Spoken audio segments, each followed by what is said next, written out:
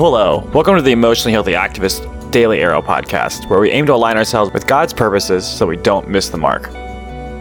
Hi, my name is Kyle Lee, and I'm InterVarsity New York, New Jersey's media production coordinator. For 30 days leading up to the election, we offered 5-minute reflections as part of our 8-week Emotionally Healthy Activist course, which we encourage you to check out on emotionallyhealthyactivist.com to help you center on Jesus, his heart for justice and revival, and respond as he would in the midst of COVID, our world's reckoning around race, and America's tumultuous election season.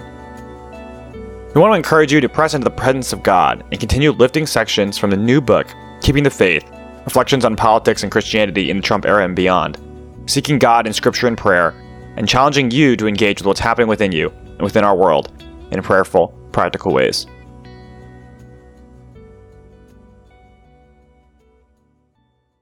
Luke 2, 41-49 says this: His parents went to Jerusalem every week at the feast of the Passover.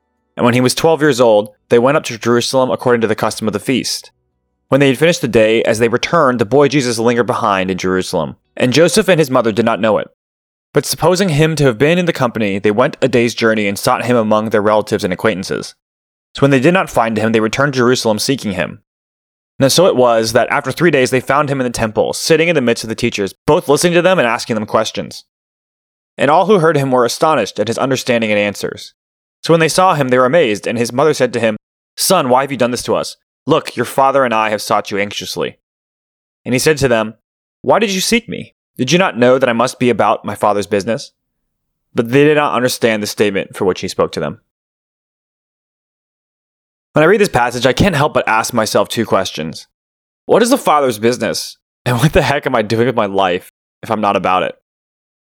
I feel unsteady and immediately start asking myself the big questions. Am I at the right job? How do I really spend my time? My fear of doing the wrong thing, walking in disobedience, or God forbid, outside of his will in some way, rises to the surface and shouts louder than Mary and Joseph trying to find their lost kid at church. This passage isn't about me, but I've made it that way, again. This is one of the telltale signs of white American folk religion that Jonathan Walton writes about in 12 Lies That Hold America Captive and contextualizes in the present cultural moment in an essay in Keeping the Faith. Walton writes, Antithetical to the Great Commission was Peter's cutting off of the ear of Malchus, one of the men who came to arrest Jesus of Nazareth in John 18. Jesus reminded him of his mission and put the ear back on Malchus's head.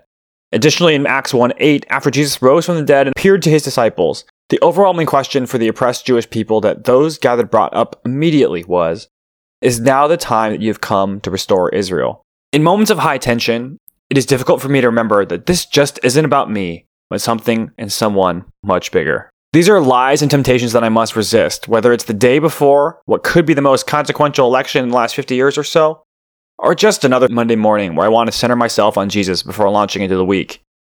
And isn't what I'm thinking about this in any election just my own self-centeredness on a city, state, or national scale? If the kingdom of God and his church weren't thwarted by the Roman Empire and all the Caesars, certainly won't be stunned by the presidential election in the latest global empire. Even with that acknowledged, I still deeply want it to be true that when people come looking for me, that they will find me about my Father's business. I want people to look at me and see personal righteousness. This is where the Pharisees faltered and the disciples flourish. Jesus lived for people to see his Father. What is in the way of me living like that? Take some time in silence to reflect on the following question. What is the work of God in this world? Not for you, but the work that he, the Father, thought through Christ and the Holy Spirit is doing. Too often I jump to action and it's impossible to join in with what God is doing if we don't even know the business that he's about. What is the work of God in this world?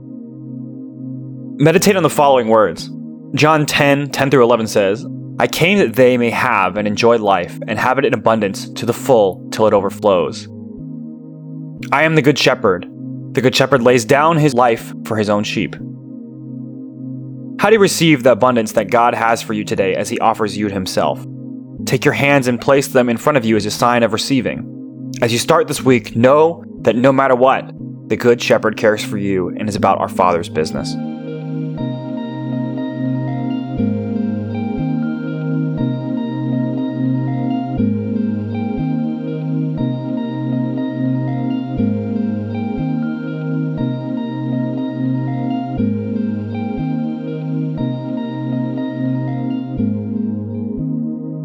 With your hands in a posture of receiving, May you know from the crown of your head to the soles of your feet that you are deeply loved by God. The Creator of heaven and earth knows your name and saves a place for you at his heavenly table. His business was to renew and reconcile all things, and by his work on the cross it is finished. Would you walk in the full assurance of this truth and work out of the freedom that his work on the cross affords us, no matter who wins the election, how many COVID cases are in your city, or whether you'll make it home for Thanksgiving? You are accepted. God is not ashamed of you. He is yours and you are his. You are a child of the Most High God. Amen.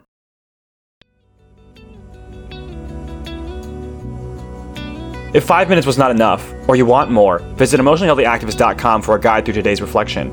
This podcast is part of a larger 8-part course to develop leaders with the character and capacity to meet and lead in the midst of life's most difficult moments with Christ at the center. You can also check out our Emotionally Healthy Activist course there. Also follow IVED Life on Instagram for daily Arrow updates. Thanks for listening to the Daily Arrow podcast. Please rate, review, subscribe, and tell a friend. Grace and peace to you, yours, and the world.